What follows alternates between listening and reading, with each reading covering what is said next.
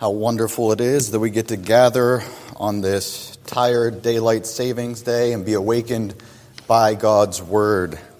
We will be doing that this evening by continuing our series in the book of Galatians. We'll be looking at Galatians 4. Would you please rise out of reverence for God's Word?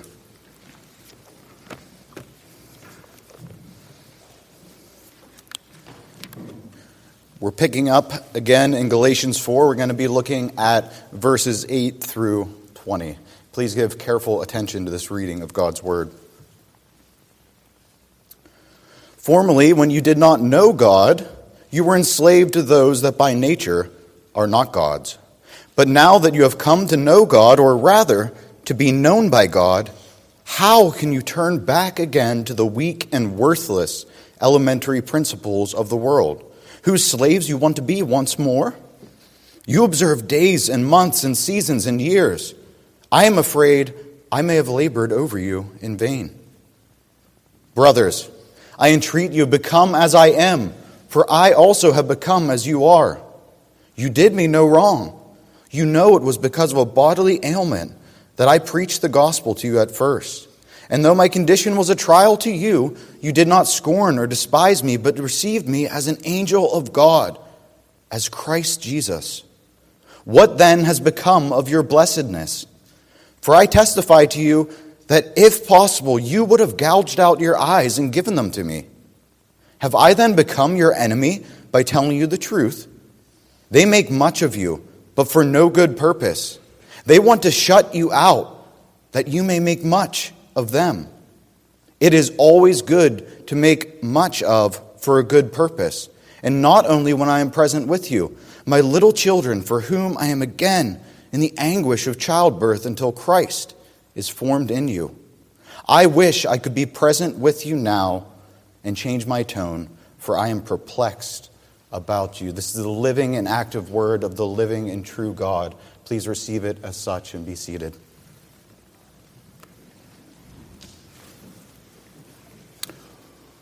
What is friendship? Who are your friends? Why are they your friends? What makes a good friendship? And why am I asking you these questions right now? The concept of friendship is intuitively known to us even from our youngest of days as children. We make friends and we understand it, but we don't often reflect on it and what this concept means and how we can answer these questions. While we may not offer reflection on this very often, theologians and philosophers have reflected on the concept of friendship over the ages. Perhaps the most influential discussion in the ancient world of friendship is Aristotle, the Greek philosopher, in his Nicomachean Ethics. Aristotle has a long 2 chapters on what friendship is. In these 2 chapters, he lists 3 different kinds of friendships. The first one that Aristotle mentions, and I think you may not characterize it as this, but we all kind of know what these kind of friendships are.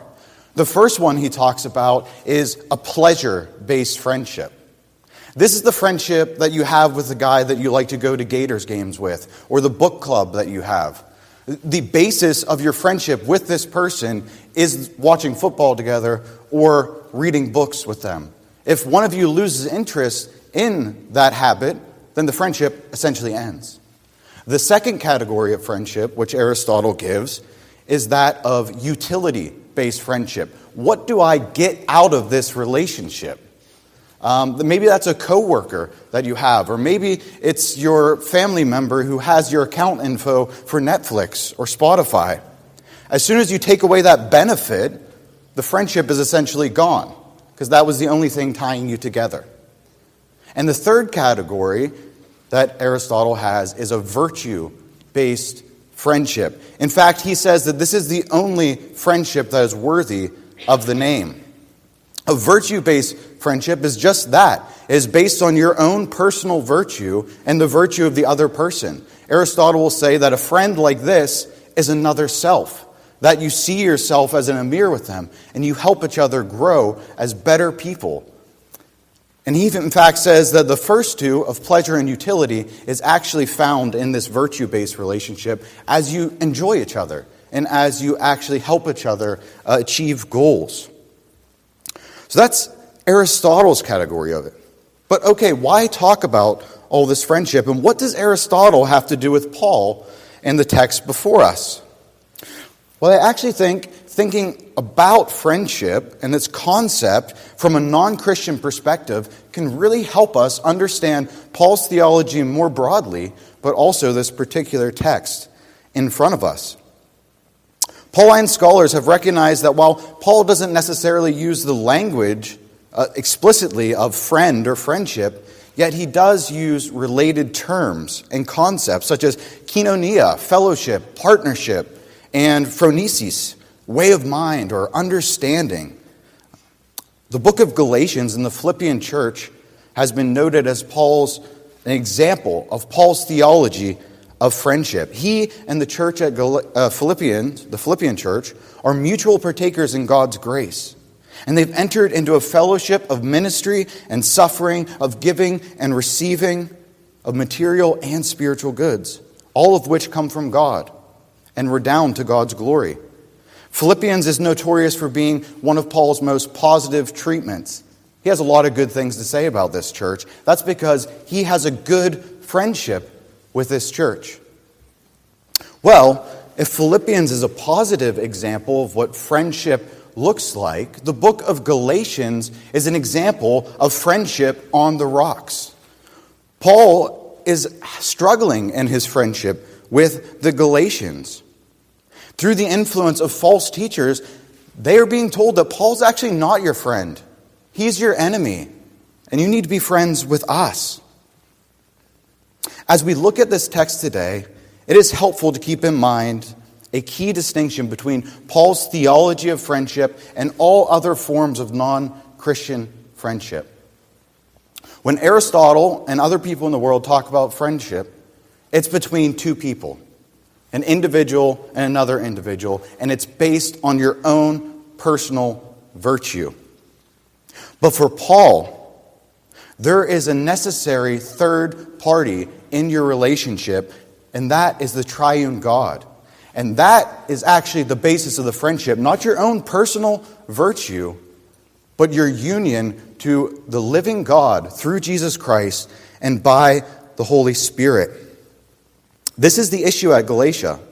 The false teachers are claiming to be friends of the Galatians. But in reality, they are seeking to draw them away from Christ and after themselves. But Paul is trying to drive them back to Christ. Paul, in fact, is being a true and good friend to the Galatians. What we'll see today is that true friendship and true gospel ministry must never be about making much about ourselves or others, but always be about making much, being zealous for the Lord Jesus Christ. In our relationships with each other, moreover, we must constantly be pushing each other to Christ, in whom we share hope and life. To come to that conclusion, we're going to consider three simple points from this text. First, we will look at knowing God, verses 8 through 11. Second, we will look at knowing God's servants, verses 12 through 16. And finally, we'll look at knowing yourself. Knowing God, knowing God's servants, and knowing yourselves. Let's look at that first point, knowing God. So far in chapter 4, Paul has described that with the sending of God's Son, Jesus Christ, into the world, the fullness of time has come.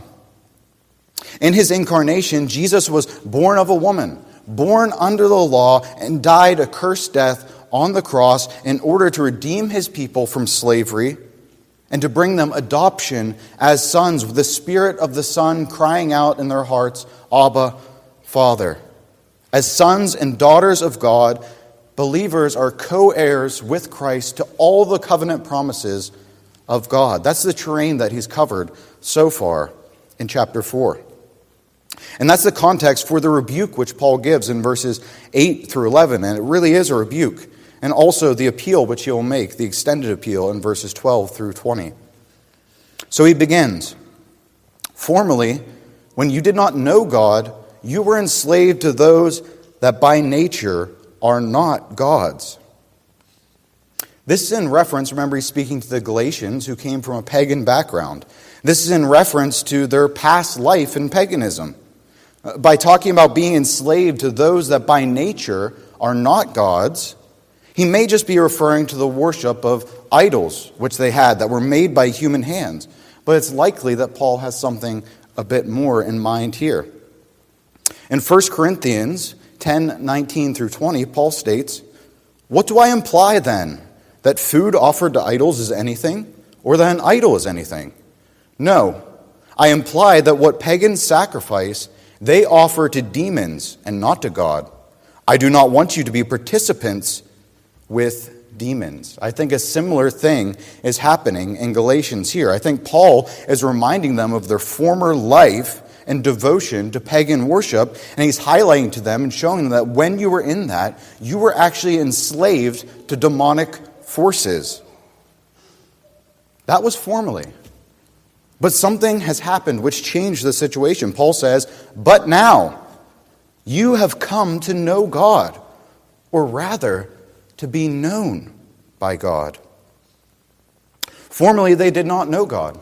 They blindly worshipped idols and were enslaved to demonic forces. But now they have come to know God.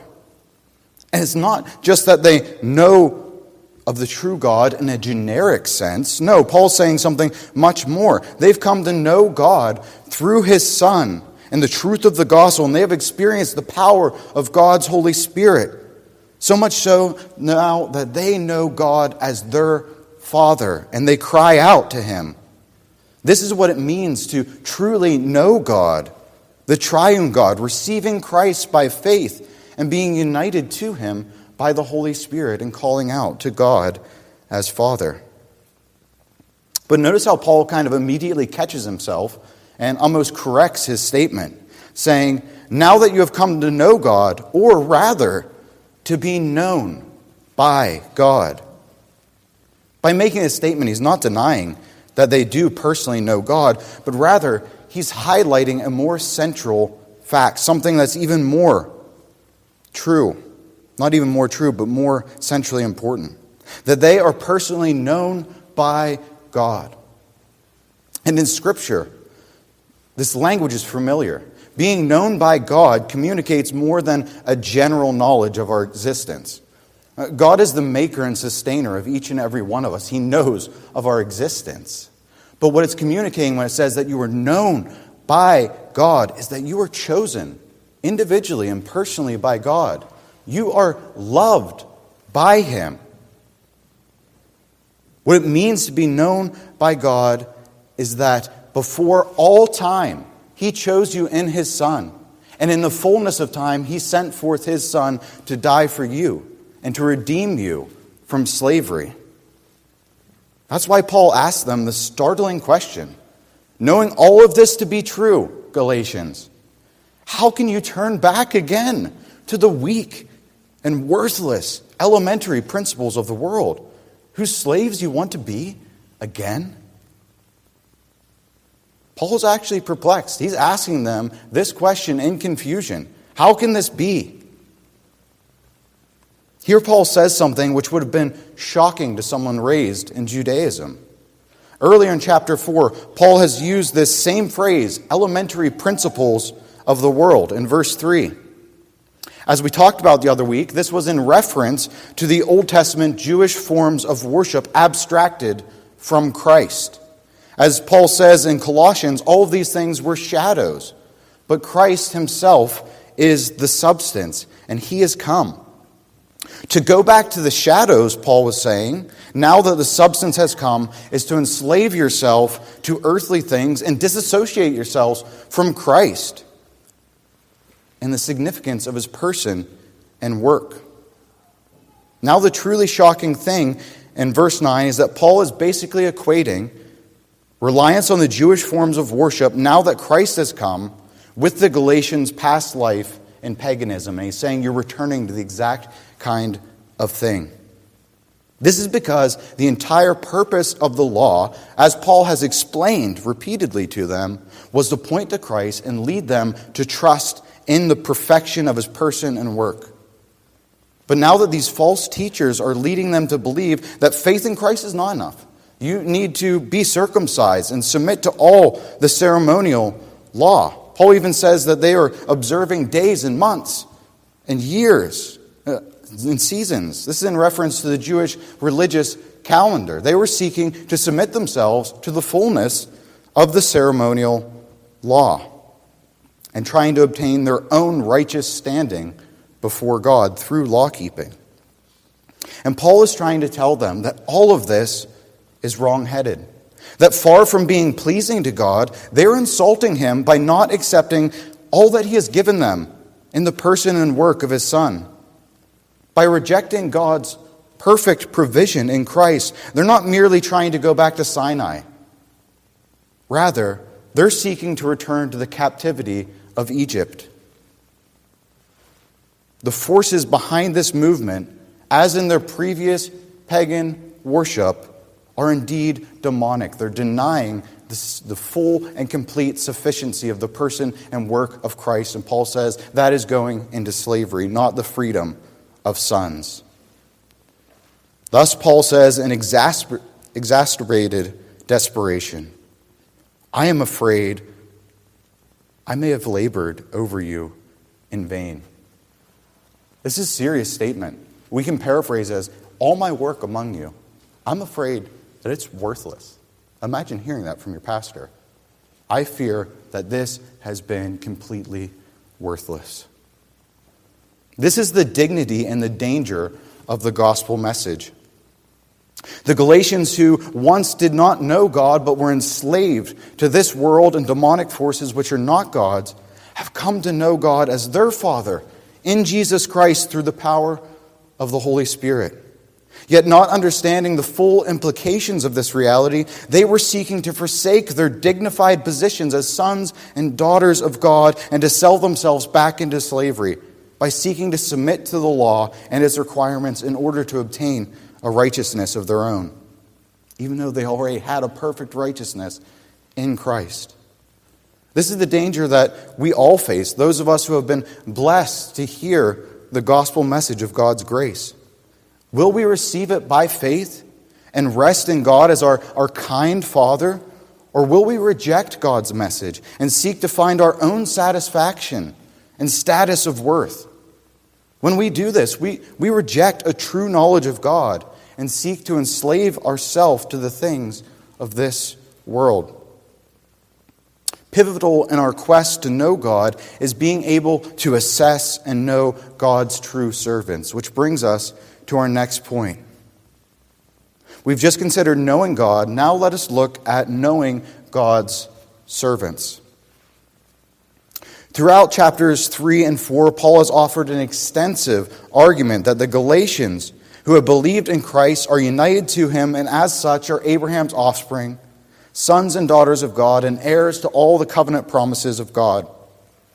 He's just rebuked them for turning from this reality, turning from a true knowledge of God and returning to enslavement to the world, the flesh, and the devil.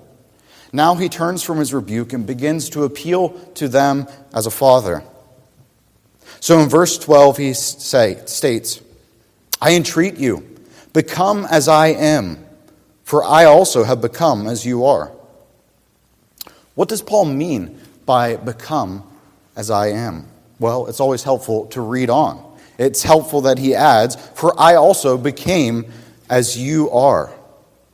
In this way, Paul is referring to his understanding of the Christian life more generally and his ministerial principle more specifically. We've talked about this in our study in evening instruction of the book of Acts.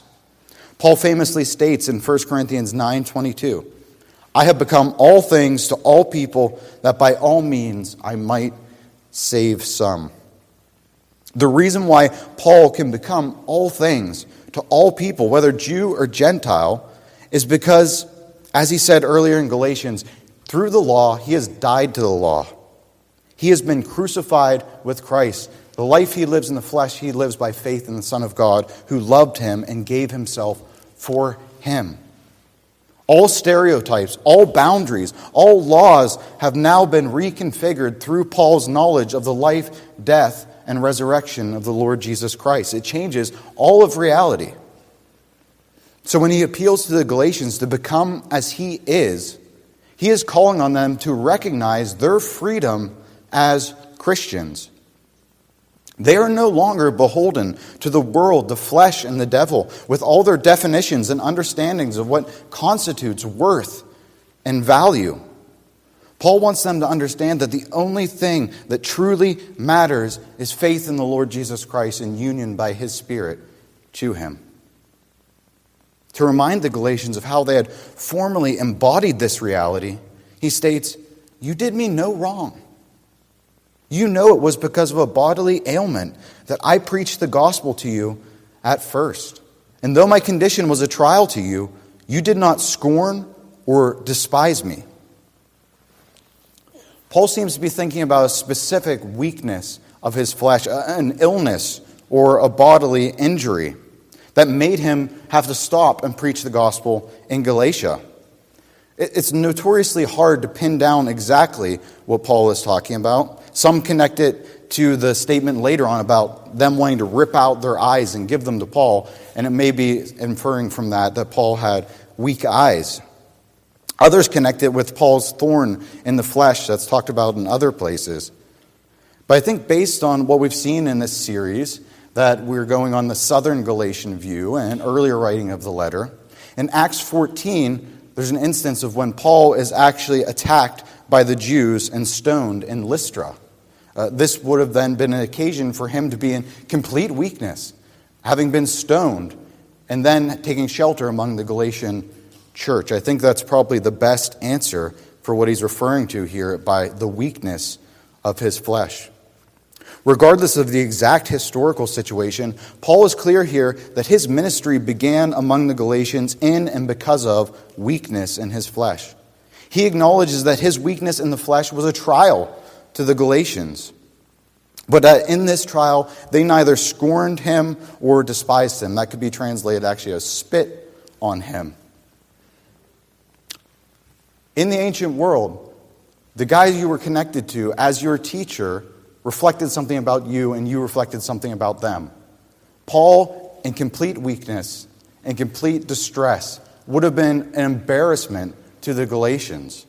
But instead of rejecting him, despising him, spitting on him, Paul commends their former behavior as having received him. He says, "Not only did you not scorn me, despise me, or spit on me, but you received me as an angel of God, as Christ Jesus." In saying this, Paul is saying that the Galatians had received him as a herald of good news, as an angel proclaiming God's good news, even as Christ Jesus himself. The warm reception of Paul and his weakness is in contrast to their present rejection of him. In verse 15 he says, "What then has become of your blessedness?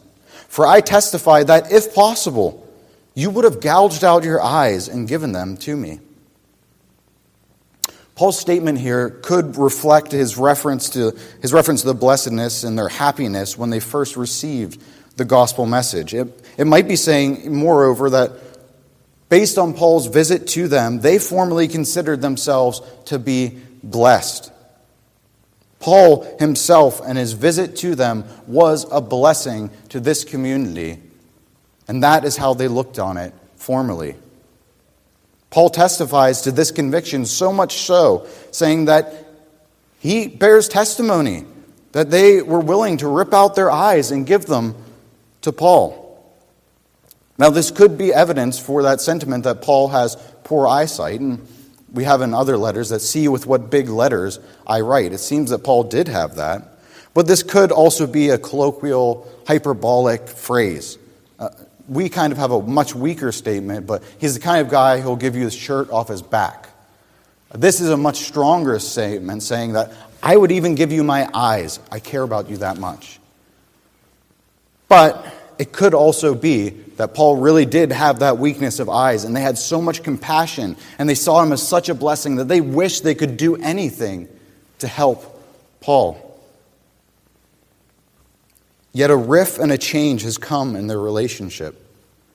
Paul, in sadness, says, "Have I become your enemy by telling you the truth?" Formerly, the Galatians had considered Paul visiting them as a blessing, and themselves as blessed through this encounter. But now, through the influence of the false teachers, they no longer view Paul as a blessing and a friend, but in fact, as an enemy.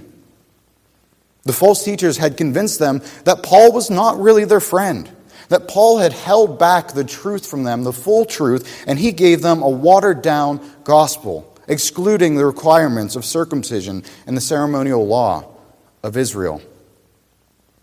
Paul made his gospel more palatable for these simple Galatians. He's not your friend, he's your enemy. Yet notice that Paul doesn't back down. He's firm in his friendship, and he affirms that he has not been false to them.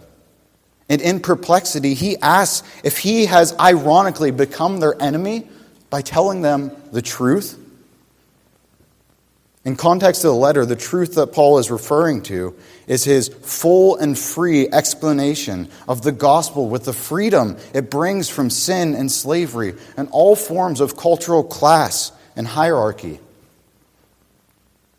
In this passage, we come face to face with the stumbling block, which is the gospel. We've talked about knowing God, and here we're talking about knowing God's servants.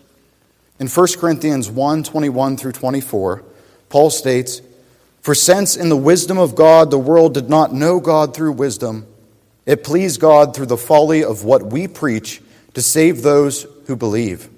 For Jews demand signs and Greeks seek wisdom, but we preach Christ crucified, a stumbling block to Jews and folly to Gentiles, but to those who are called, both Jews and Greeks, Christ the power of God and Christ the wisdom of God."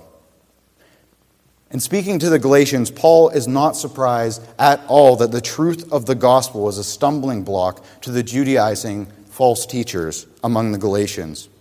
Nor is he taken off guard that the power of the cross is foolishness to the Greeks. But what does have him perplexed and confused is that the Galatian church, those to whom he has ministered, who have received the gospel, who know God as their Father, are united to Christ and have received the Spirit of adoption, that these people, his friends, that they could now want to return to the types and shadows, to the elementary principles, to slavery, when they had already been set free. Paul's perplexity with the Galatians calls on all of us to reflect. In his ministry among the Galatians, Paul has been a faithful servant of Christ and a friend to them. He has told them the truth of the gospel, that because of the person and the work of Jesus Christ, there are no longer distinctions between Jews and Greeks, between slaves and free, between male and female. For the only thing that matters is faith in the Lord Jesus Christ. And Paul has not backed down from this central truth of the gospel. But by returning to subservience to Sinai, the sons of God are seeking to return to the slavery of Egypt. In his ministry, Paul has been a virtuous and faithful friend. He has testified to the gospel, wherein those who were once enemies of God, alienated from the commonwealth of Israel, are now made friends and children of God. But because of his faithfulness, Paul is now being counted as an enemy. In looking at this passage, we learn how to know God's true and faithful servants. A true minister of God should help you to know God and your freedom, the freedom of the gospel. That through faith you are united to Jesus Christ and dwelt by the Spirit, and you may call out to God as Abba, Father. A true servant of God should make you make much of Christ and not of themselves and not of yourself. That is how you know a true servant of God, somebody who makes much of the Lord Jesus Christ and his gospel. And in this we see that Paul helps us to understand those who are false servants, like these false teachers in Galatia. They make much of themselves and they lead people away from Christ. Which brings us to our next and final point. We've considered knowing God. We've just looked at knowing God's servants. Now let's consider knowing ourselves. So far, Paul has been addressing the Galatians and reflecting on his past ministry and experiences among them. Now he turns their attention to the false teachers who are presently among them, highlighting how they are not truly God's servants and they are not truly friends of the Galatians. So Paul says in verse 17, "They make much of you, but for no good purpose. They want to shut you out that you may make much of them." In these last 4 verses, Paul is using this language of making much. This is a good translation, actually. But a more literal translation, and I think it's helpful for us, is Paul is saying that they are zealous or jealous. Paul says here that these false teachers are jealous for the Galatians. But he qualifies by saying that they are zealous for no good purpose. He explains what he means by this no good purpose by saying that the false teachers want to shut them out in order that the Galatians may be zealous for them. In other words, these false teachers are not zealous for the Galatians in order that they may know God and the freedom which they have in Christ. Instead, they're trying to make them disciples of themselves and bring them back into slavery, to draw them away from the Lord Jesus Christ and the Christian freedom which they have now come to experience. So Paul goes on to describe the difference between ungodly and godly zeal, saying in verse 18, "It's always good to be made much of or zealous for a good purpose, and not only when I am present with you." Paul wants the Galatians to be zealous, but he wants them to be zealous for a good purpose or reason. He wants them to be zealous for the Lord Jesus Christ and to make much of Jesus and his gospel, which brings life, freedom, and a true knowledge of God. And notice how Paul does not want this zeal to be directed towards him at all. He does not want the Galatians to make much of him and his ministry. Rather, he says, it's always good to be made much of for a good purpose, and not only when I am present with you. Unlike the false teachers, Paul does not have an ulterior motive in his ministry. He does not want to make them devoted to him as a teacher. He wants to make them more and more committed to Christ and his gospel. Whether or not he is present or absent, he wants them to persevere in this zeal, serving the Lord Jesus Christ in all faithfulness. He wants them to be zealous for what's good, to be devoted to Christ and his gospel, which brings freedom and friendship with God. Notice that Paul switches that metaphor from friendship to the familial, stating in verse 19, "My little children, for whom I am again in the anguish of childbirth, until Christ is formed in you." Paul uses the language of a parent in reference to believers whom he has been the one who initially gave the gospel to them. He sees himself in this kind of parental relationship with them because he, in a sense, gave spiritual birth to them in his ministry. In using this metaphor, Paul powerfully emphasizes the intense agony and feeling which he has for the Galatians. I don't need to testify to the mothers in the congregation how painful, how agonizing childbirth is. Paul is saying that in a spiritual sense, I am going through those pains right now over you, over this situation. Through his ministry, he had once given birth to a faithful and fruitful congregation in Galatia. But now they're falling back into paganism and slavery. So the process of birth is happening again as Paul is agonizing over these believers. All of this reinforces that the goal of Paul is not that the Galatians would be zealous for him or make much of him, but that Christ Jesus would be formed in them, that they would be conformed to him. Paul wants them to understand their union with Christ and to grow up in Christ in maturity and the knowledge of all the freedom which Christ has given to them through his gospel. He finishes his appeal in verse 20 stating, "I wish I could be present with you now and change my tone. for I am perplexed about you." That should be read as a statement of despair over the situation. Paul is genuinely confused, perplexed, saddened, and in agony over what's happening to his beloved church, who has now turned from the true gospel. Paul does not like that he has to be this harsh with the Galatians. He does not like that he has to be apart from them. He wants to be present with them. He wants to speak to them as to what they are, as they truly are, believers in Christ, sons and daughters of God indwelt by the Holy Spirit, but as of right now, they're not acting in accordance with that identity. Right now, he is perplexed and confused. How is it that those who have heard the good news of the gospel of grace, who have believed in Christ, have received his Holy Spirit, how is it that they are now turning back to the world, the flesh, and the devil to seek to fulfill their lusts and desires of status, worth, and satisfaction apart from the Lord Jesus Christ? To parents of wayward children, I don't need to explain to you how bad this agony is that Paul is experiencing. He has a sense of frustration, confusion, and sadness over all the labor which appears to be wasted among them. Paul has ministered among the Galatians as a friend, and now he's appealing to them as a parent, even as a mother who has birthed them into the new world of the gospel of grace and freedom. But now they are seeking to return again to slavery and sin. To the Galatians, the message is clear. Know who you are. Know who you have become in Christ. Embrace this reality and do not turn back to your former life of slavery to the elemental principles of the world. The same message comes to us. Know ourselves. Are you in Christ or are you outside of Christ? Are you alienated from the covenant promises of God or are you embracing them by faith?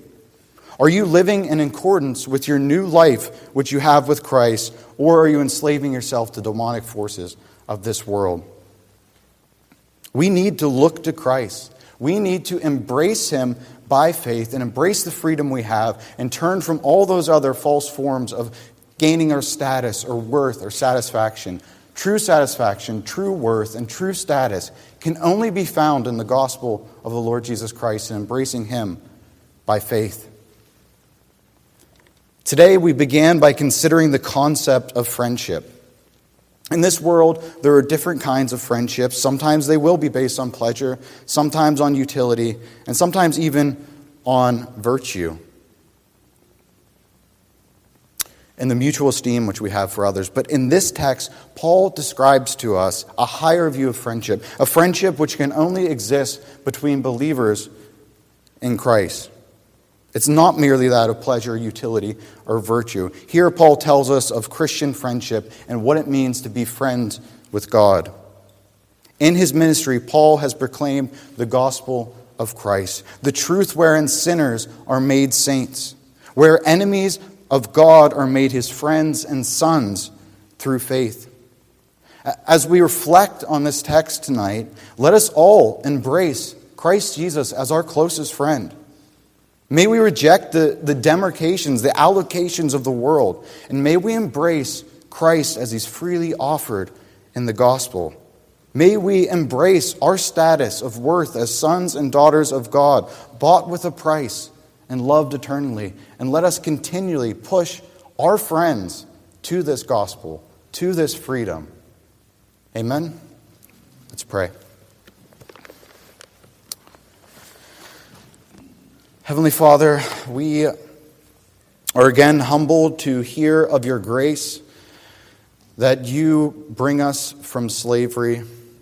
We pray, Lord, that by faith we would come to Mount Zion and we would not seek to go to Sinai or to return to slavery in Egypt, but that we would enjoy and embrace the freedom of the sons and daughters of God.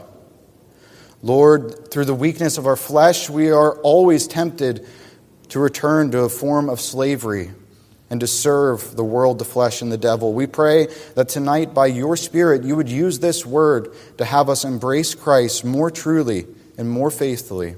We pray that you would build us up in all grace, That the labor that we have done in this church, the labor which we do in ministering to each other, that it would not be in vain, but that we would embrace Christ and that we would come to that day when we receive that crown and when we hear that statement, "Well done, good and faithful servant." It is only by your grace that we are sustained. So we pray and trust in you as our Father.